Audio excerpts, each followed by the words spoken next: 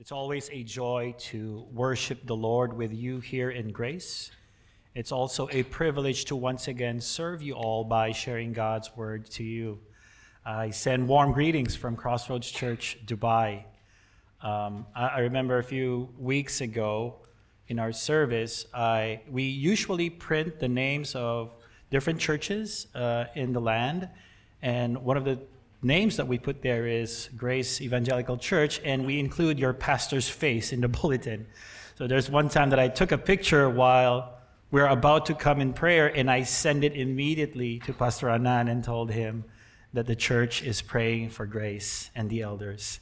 So do know that you have us in our prayers, and it's such a joy to be in partnership with the gospel among different nations and different locations here in the UAE. When I was a non-Christian, I was always being invited by friends who are Christians. So they're having a hard time inviting me in their worship gatherings. So I think one of the things that they thought about for me to be there is to entice me with food. So they told me, Alvin, if you come to the service, there's free lunch. And most of our friends are there. So there I was, attending the church service, afterwards enjoying scrumptious meal. And that has been the motivation of my heart back then. And again, my motivations are misplaced, and I praise Jesus that changed when he saved me, called him to himself in a saving way. But what is your motivation for gathering? Why are you here? Why do you choose to gather on a Sunday morning? We meet on a Friday night. So bear with me. It's a good thing I did not say good evening. What is the connection of God's plan in this gathering, gathering of the saints? Our book that we're going to study this morning is connected to that, and it's in the book of Ephesians. So I'd like to invite you to open your Bibles to Ephesians chapter 4. As you go there, let me give you a little background. The book of Ephesians was written by the Apostle Paul while he was in prison in Rome. He wrote to this young, thriving church in Ephesus to provide encouragement and instructions. It was said that the book of Ephesians is the best book to learn about the local church. And if you would go back to chapter 1 and chapter 2, Paul speaks of how Jesus creates and forms his church. In chapter 3, he explains the purpose of the church. And in chapters 4 to 6, he instructs them on how they are to live as a covenant community or as a church. In our passage this morning, in chapter 4, in verse 15 to 16, we are going to see the apex of Paul's instructions to the church. Everything he said has been building to these 2 verses. Paul writes to them with enthusiasm and with passion as a father to his children. These people he knew. These people he had deep personal love for them. He poured his life to them. He desires nothing but to see them grow in grace for the glory of Christ. Paul wants them to be what God created them to be, and that is to be like Christ. That is why Paul's message to the Ephesians and to us this morning in this passage is for us to grow together in Christ. Grace Evangelical Church, you are to grow together in Christ. My prayer this morning as the revealed word is proclaimed to us is that our affection for Christ would continue to increase, that would result in much deeper love and concern for the bride of Christ here at Grace. That you would pour into this church, that you would serve and love this church until Jesus comes. Let me read to us our passage this morning, Ephesians chapter 4, 15 to 16. Rather, speaking the truth in love, we are to grow up in every way into him who is the head, into Christ, for whom the whole body, joined and held together by every joint with which it is equipped, when each part is working properly, makes the body grow so that it builds itself up in love. Let's pray. Father, may the words of my mouth and the meditations of our hearts be edifying to one another and be glorifying to you, O Father. In Christ's name, amen. The overarching theme of our sermon from this passage is this: the church is called to grow. The church is called to grow up together in Christ. The church is called to grow up together in Christ. We have divided this passage into 2 points. Number 1, the church is called to grow in Christ together. The church is called to grow in Christ together. Now, that's verse 15. And number 2, the church is called to grow as a community together. The church is called to grow as a community together. Number 1, the church is called to grow in Christ together. Verse 15, rather, speaking the truth in love, we are to grow up in every way into him who is the head, into Christ. Paul desires that the saints in Ephesus may grow in Christ together. This growth happens as they speak truth to one another. This counters the deceptive false teachers who are misleading the church by proclaiming this false doctrine. They are to speak the word of truth, the gospel truth, to each other, as mentioned in chapter 1, verse 13. God's people are to grow together, not merely proclaiming the truth, but proclaiming the truth in love. Paul is saying a church should be growing in love. He mentioned this twice in the beginning of verse 15 and towards the end of verse 16. For the church to mature, its members should speak truth and love to one another, speaking and reminding each other of the gospel truth, doctrinal truth, speaking these truths to one another. Truth and love are not enemies. They are friends and should work together harmoniously for the growth of the church. A mark of a maturing church is when its members start speaking the truth about Christ and with the love of Christ. Speaking the truth in love is an expression of real Christian love. We live in a world where love is reduced to a person who is nice and tolerant. The world defines love differently the way the Bible defines love.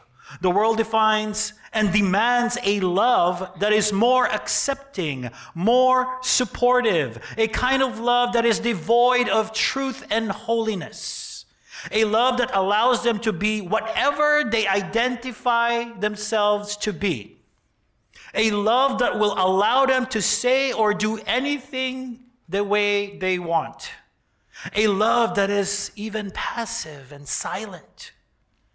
People who would say, I'd rather not say truth or speak truth, thus offend a brother or sister, because that would be unloving.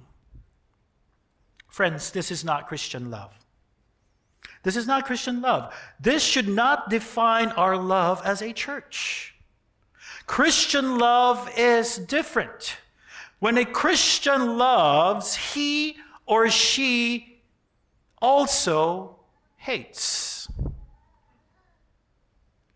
When a Christian loves, he or she also hates. The Christian love hates sin. Christian love is not tolerating the sins of others or allowing sin to flourish and continue to destroy loved ones. To grow in Christ is to grow in Christ's love. Christian love points others to the ultimate embodiment of love, which is Christ. Ephesians chapter 2, if you would go back a few chapters, verses 1 to 5, is one of the most beautiful pictures of God's love to sinners. Well, let me read to you from verses 1 to 3, and then I'll say a little few things, and then I'll continue reading on verses 4 to 5. Ephesians chapter 2, verse 1. You were dead in the trespasses and sins, in which you were once walked, following the course of this world, following the prince of the power of the air, the spirit that is now at work in the sons of disobedience, among whom we all once lived in the passions of our flesh, carrying out the desires of the body and the mind, and were by nature children of wrath, like the rest of mankind. Friends, here's the truth. The fallen nature of man doesn't really love God. The only thing that the fallen heart loves dearly is the love of self. It's all about us. It's all about our wants, our conveniences, our desires, our happiness, our dreams, our acclamations, our achievements. And we will do anything and oppose anyone who gets in our way of getting what we want, when we wanted it, and how we want it. This type of love, friends, is idolatrous. This is called the sin of self-glorification. And God doesn't share his glory to anyone, as Isaiah 42:8 says. God is holy, and all idolaters and rebels are eternally judged or punished by God. Let's continue reading verses 4 till 5. Because this is the hope of the fallen human race. But God, being rich in mercy, because of the great love with which he loved us, even when we were dead in our trespasses, made us alive together with Christ. By grace you have been saved. Friends, you and I deserve God's eternal punishment, and none of us can escape this. This is inevitable for those who are not in Christ. But God, who is rich in mercy, sends his Son Jesus, the one who truly loved God, perfectly obeyed God the Father in his living and in his dying. He perfectly obeyed the Father. He died on the cross and was judged by God in our place. And on the third day, he rose from the grave. Friends, this is the good news of the gospel. Friends, this is love. Not that we have loved God, but he loved us and sent his Son to be the propitiation for our sins. Friends, we are in need of this kind of love, desperately need of this type of love, in order to be reconciled and be brought back to God the Father. If anyone repents from their sins and believes in him who had died on that cross for the forgiveness of sins, no longer will he or she be the object of God's wrath, but the object of God's love through his Son, Jesus. So there is an invitation, friends, to repent from the sin of that type of idolatrous love, the love of self, and turn to Christ's finished work on the cross for salvation, for reconciliation, for redemption, for glorification one day. God didn't love us because we are lovable. God did not love us because we deserved it. He loved us because he chose to love us. And his love has a transforming effect on his people. There is a transforming effect on those who put their faith and trust in Jesus Christ. So the question is, how does God's transforming love affect how you, Grace, should love each other in this church? Well, let me give you a few quick points. Number one, first of all, we need to understand or be reminded of we love one another here at Grace with the love of God. We love with the love of God. 1 John chapter 4, verse 11 tells us, "Beloved, if God so loved us, we also ought to love one another." Since we are loved by God, we love each other with the love of God. Does that make sense?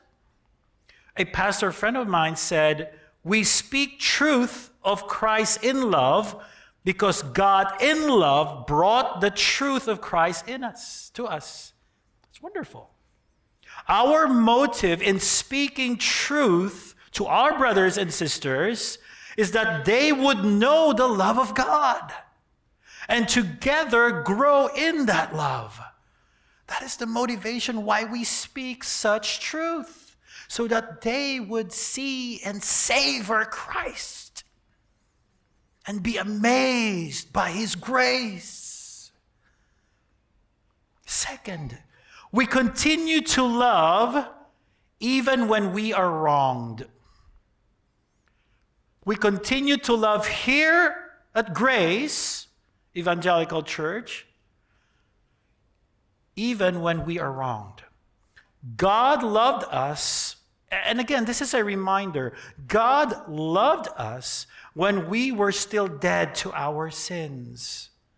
The Bible says in Romans chapter 5, verse 8, God shows His love for us in that while we were still sinners, Christ died for us. God did not love us because we loved Him first, or we responded to His love. He loved us though we are haters of God.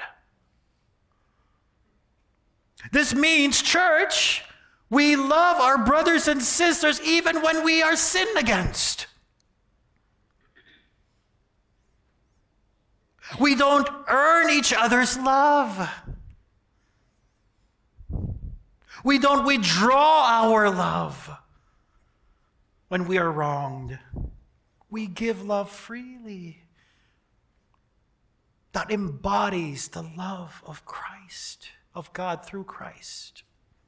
Third, we love because love is transformative.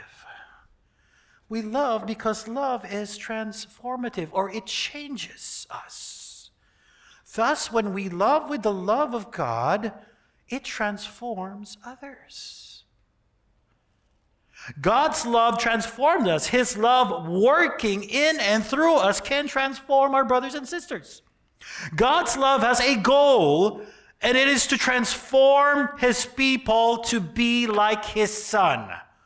That is the goal of this love. And our love for each other should have the same motive and goal: to see each other transformed to become more and more like Jesus. That's why we love. Friends, how do we treat each other right now in this church? Does it look like the way God has treated us? Is God's love reflected when we speak truth to others? Does our love reflect God's motivation in loving others? Since God's love is in us, it will dramatically affect how we love each other in this church. When we show love to others, we grow in love together. Loving others well in the church models to others how they could love one another as well. The way you love gives an example to others how to love others. If you love a difficult brother or a difficult sister, show the grace and patience and love of God. Speak truth in this brother or sister's life. They might be offended, they might be hurt, but that is just edifying, building them up. Thus, they will do the same. Let us be contagious in this area, friends. Gossip is pretty contagious. So let's stop that. But instead, let us love, model how to love one another so that they would love others well. Second and last, the church is called to grow as a community together. So I'm trying to put the word together always in my points, because everything in the life of a Christian is always together with other believers. It's together. The church is called to grow as a community together. Verse 15. We are to grow up. Now, Paul is not saying that in a derogatory way, grow up. No, he's not saying that. He's saying we, plural. We as a covenant community. We as a church in Ephesus. We as a church in grace. Grow up in every way into him who is the head, into Christ. Paul is instructing the church, the Christians in Ephesus, to grow up.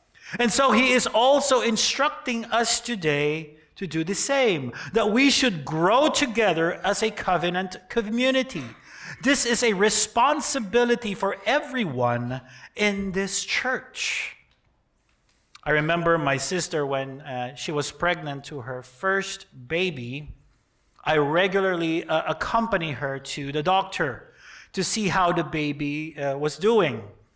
The doctor did some tests on her, different types of tests, and one of which is doing an ultrasound.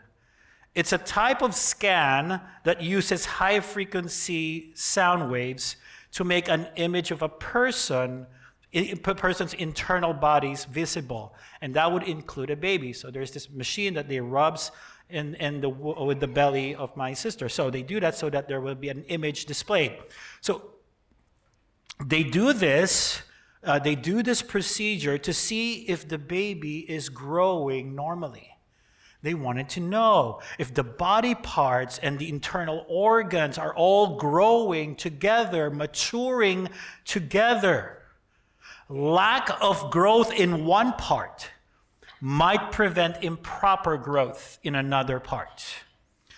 So, as this is similar in the church, as much as God designed our bodies to grow in one unified whole, so is the church as well.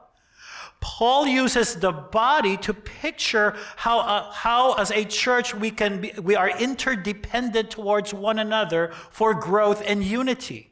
It says in verse 16, from whom the whole body, joined and held together by every joint with which it is equipped, when each part is working properly, makes the body grow so that it builds itself up in love. Paul describes the body here in two different ways. First of all, the whole, which is in verse 16, the whole. When Paul mentions the whole body, he's talking about the members of the church. For the church to grow, it involves every member in every area. Every member has its own responsibility to do. When a person comes to faith in Christ by the preaching of God's word, he or she is immediately enrolled in God's church growth plan. Immediately. This means for a Christian to grow, he or she needs to commit to a local church. Most of us think of spiritual growth as something that is individual. I want to grow by my own. But Ephesians chapter 4 is showing us that our individual growth fits in the growth of a local church. We are to grow together. To grow in Christ and to grow in Christ's love, we have to be a member of a local church. The only way for us to see the sinfulness of our sins is through the context of relationships. Specifically in a local church where brothers and sisters who will speak into your life, not just the good things, not just flattery, just like Pastor Sam mentioned earlier in his prayer, No, we want to be part of a local church who will speak truth to us and reveal to us what are the things that need for us to repent from and the things that we need to pursue. That happens, friends. That happens in the context of a local church. But some of us might say, I don't need to be part of any church, Pastor. I'm okay. I am spiritually growing by myself. I'm doing just fine. Thank you so much. It's jam. You know jam? Jesus and me. That's it.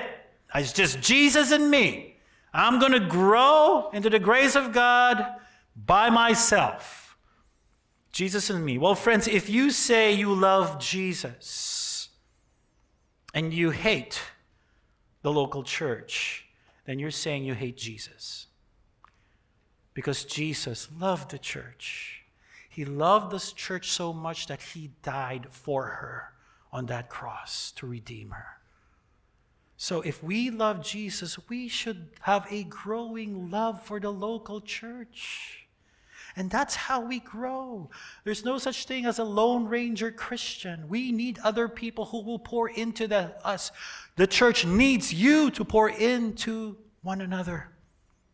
Friends, if you have been attending Grace Evangelical Church for a while, you enjoy the singing, you enjoy the friendship, you enjoy the hot coffee or tea or chai, you enjoy every moment of the service, then great. Praise God. But to be part of a growing community, for us to grow, we must be part of a committed body. We must be part of this church by being part of being a member. Okay? Friends, God created you and me for relationships. He has saved you into a family. The whole body makes us grow spiritually. We need one another. You need one another as a church. Church membership is good for your souls. It's good for our souls. Jesus said that the devil is prowling like a roaring lion looking for someone to devour. Friends, don't let that be you. Don't let that be you. It's easy to buy into the lifestyle here in the UAE. It's easy to get consumed with fancy meals, nice cars, bigger flats or villas, modern gadgetries, handbags, designer clothing, and travel. It's easy to get lost in these things, but God has brought each of us here for a reason. It's not an accident that God brought you here today hearing this point. The sovereign God of the universe has brought each of us here in the UAE to know Him and glorify Him. To know Him, to make Him known, so that His glory will be displayed through His people in local churches. We need each other to be reminded of this truth. Every time I have an elder interview with incoming members, one of the things I ask is, what is the reason why you're in Dubai? And he says, well, it's all about the money. It's all about sending money. It's all about paying debt. It's all about that. And probably the reason is for economic reasons. These things are not wrong in itself. But if this is the only purpose that we know why we are here, then we are missing out, friends. We are totally missing the point.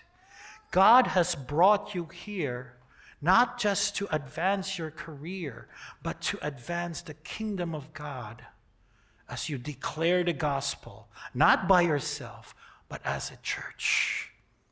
It is a corporate effort to display God's glory. You're saying, in effect, if you do this, church membership means you are submitting yourself to other believers, to the discipline of the whole church. In effect, what you are really saying is this: I know my heart Lord, is prone to wander from the ways of the Lord. Please keep an eye on my life. Kindly, patiently warn me if my life starts to deny Christ. If necessary, discipline me so that I may be brought back to repentance. Friends, what's the real reason why you are not still a member of Grace? What is the real reason? Is it because you are looking for a church that would fit certain preferences? If that is true, then, friends, let me warn you that this is a consumer mentality. This is self-centeredness. What do others have to offer me so I can be part of this church? We become skeptical, we become picky. Friends, we need to be careful with this kind of heart. When Jesus came, he came not to be served, but to serve. We come to church looking for people to serve. Friends, the church is not about you. It's not about me. Our lives are meant to be lived for God and for others. Church membership should be taken seriously. We are members linked to a body and built up to one another. Ask Pastor Sam, Pastor Alex, Will, or Anan, when is the next membership class? If you have more questions about this, ask them. If you think you will grow in a detachment from church, you are wrong. Because the whole body should grow together. So Paul described the church as the whole body, verse 16, and second part of verse 16, he also described it as the parts of the body. So first we talked about the whole body, and now the parts of the body. The body grows together. The growth depends on the individual parts. We are dependent towards one another for growth. When I was in high school, I loved playing basketball. And there was a time that I took that jump shot that I missed. I still remember that. But the story really goes when my foot stepped on the other player's foot, that eventually twisted my ankle really badly. So for the past few weeks, I was barely ambulatory because of the pain. My whole body, as you may, is just in pain.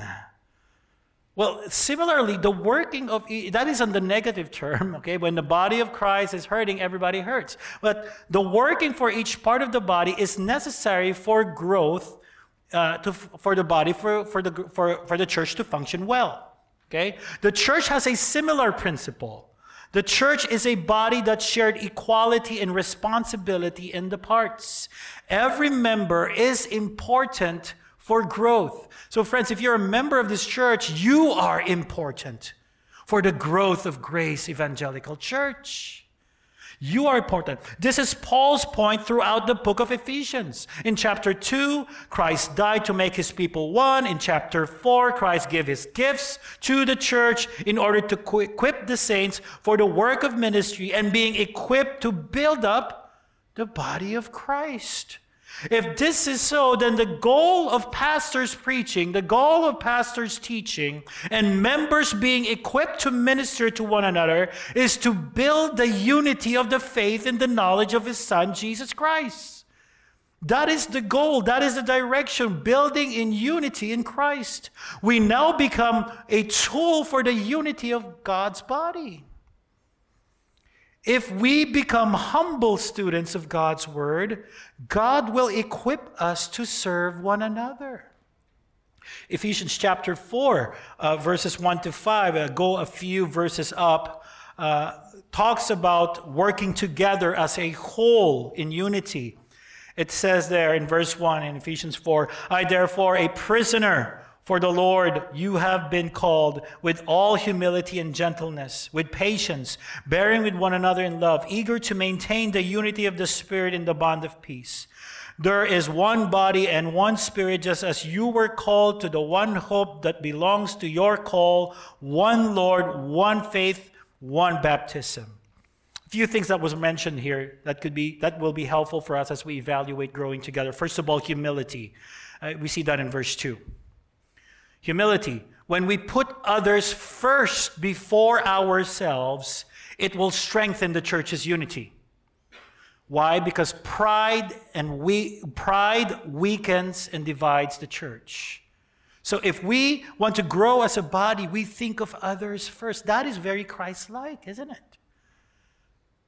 If you are heading towards that shy table right there and you see another brother come, you let him come first. Now, that is a small example of thinking of others first, but it's in the small things that we can see a person's heart, isn't it? We think of others first before us. Second, we see in verse 2 also gentleness.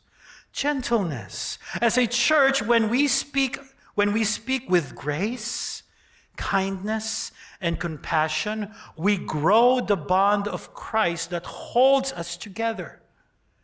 Anger, harshness, slander, gossip destroys this bond. Third, patience. Patience. It's also in verse 2. Patience comes from a heart that recognizes that to be together is better than being apart. Okay? In short, a person will be saying, I will wait with you because I need you. Now, here's the truth. There are brothers and sisters in our lives, or maybe that's us, that people need more patience for us. There are people, there's what we call the grace growers, okay? There are people in our lives that really grows the grace in you, isn't it?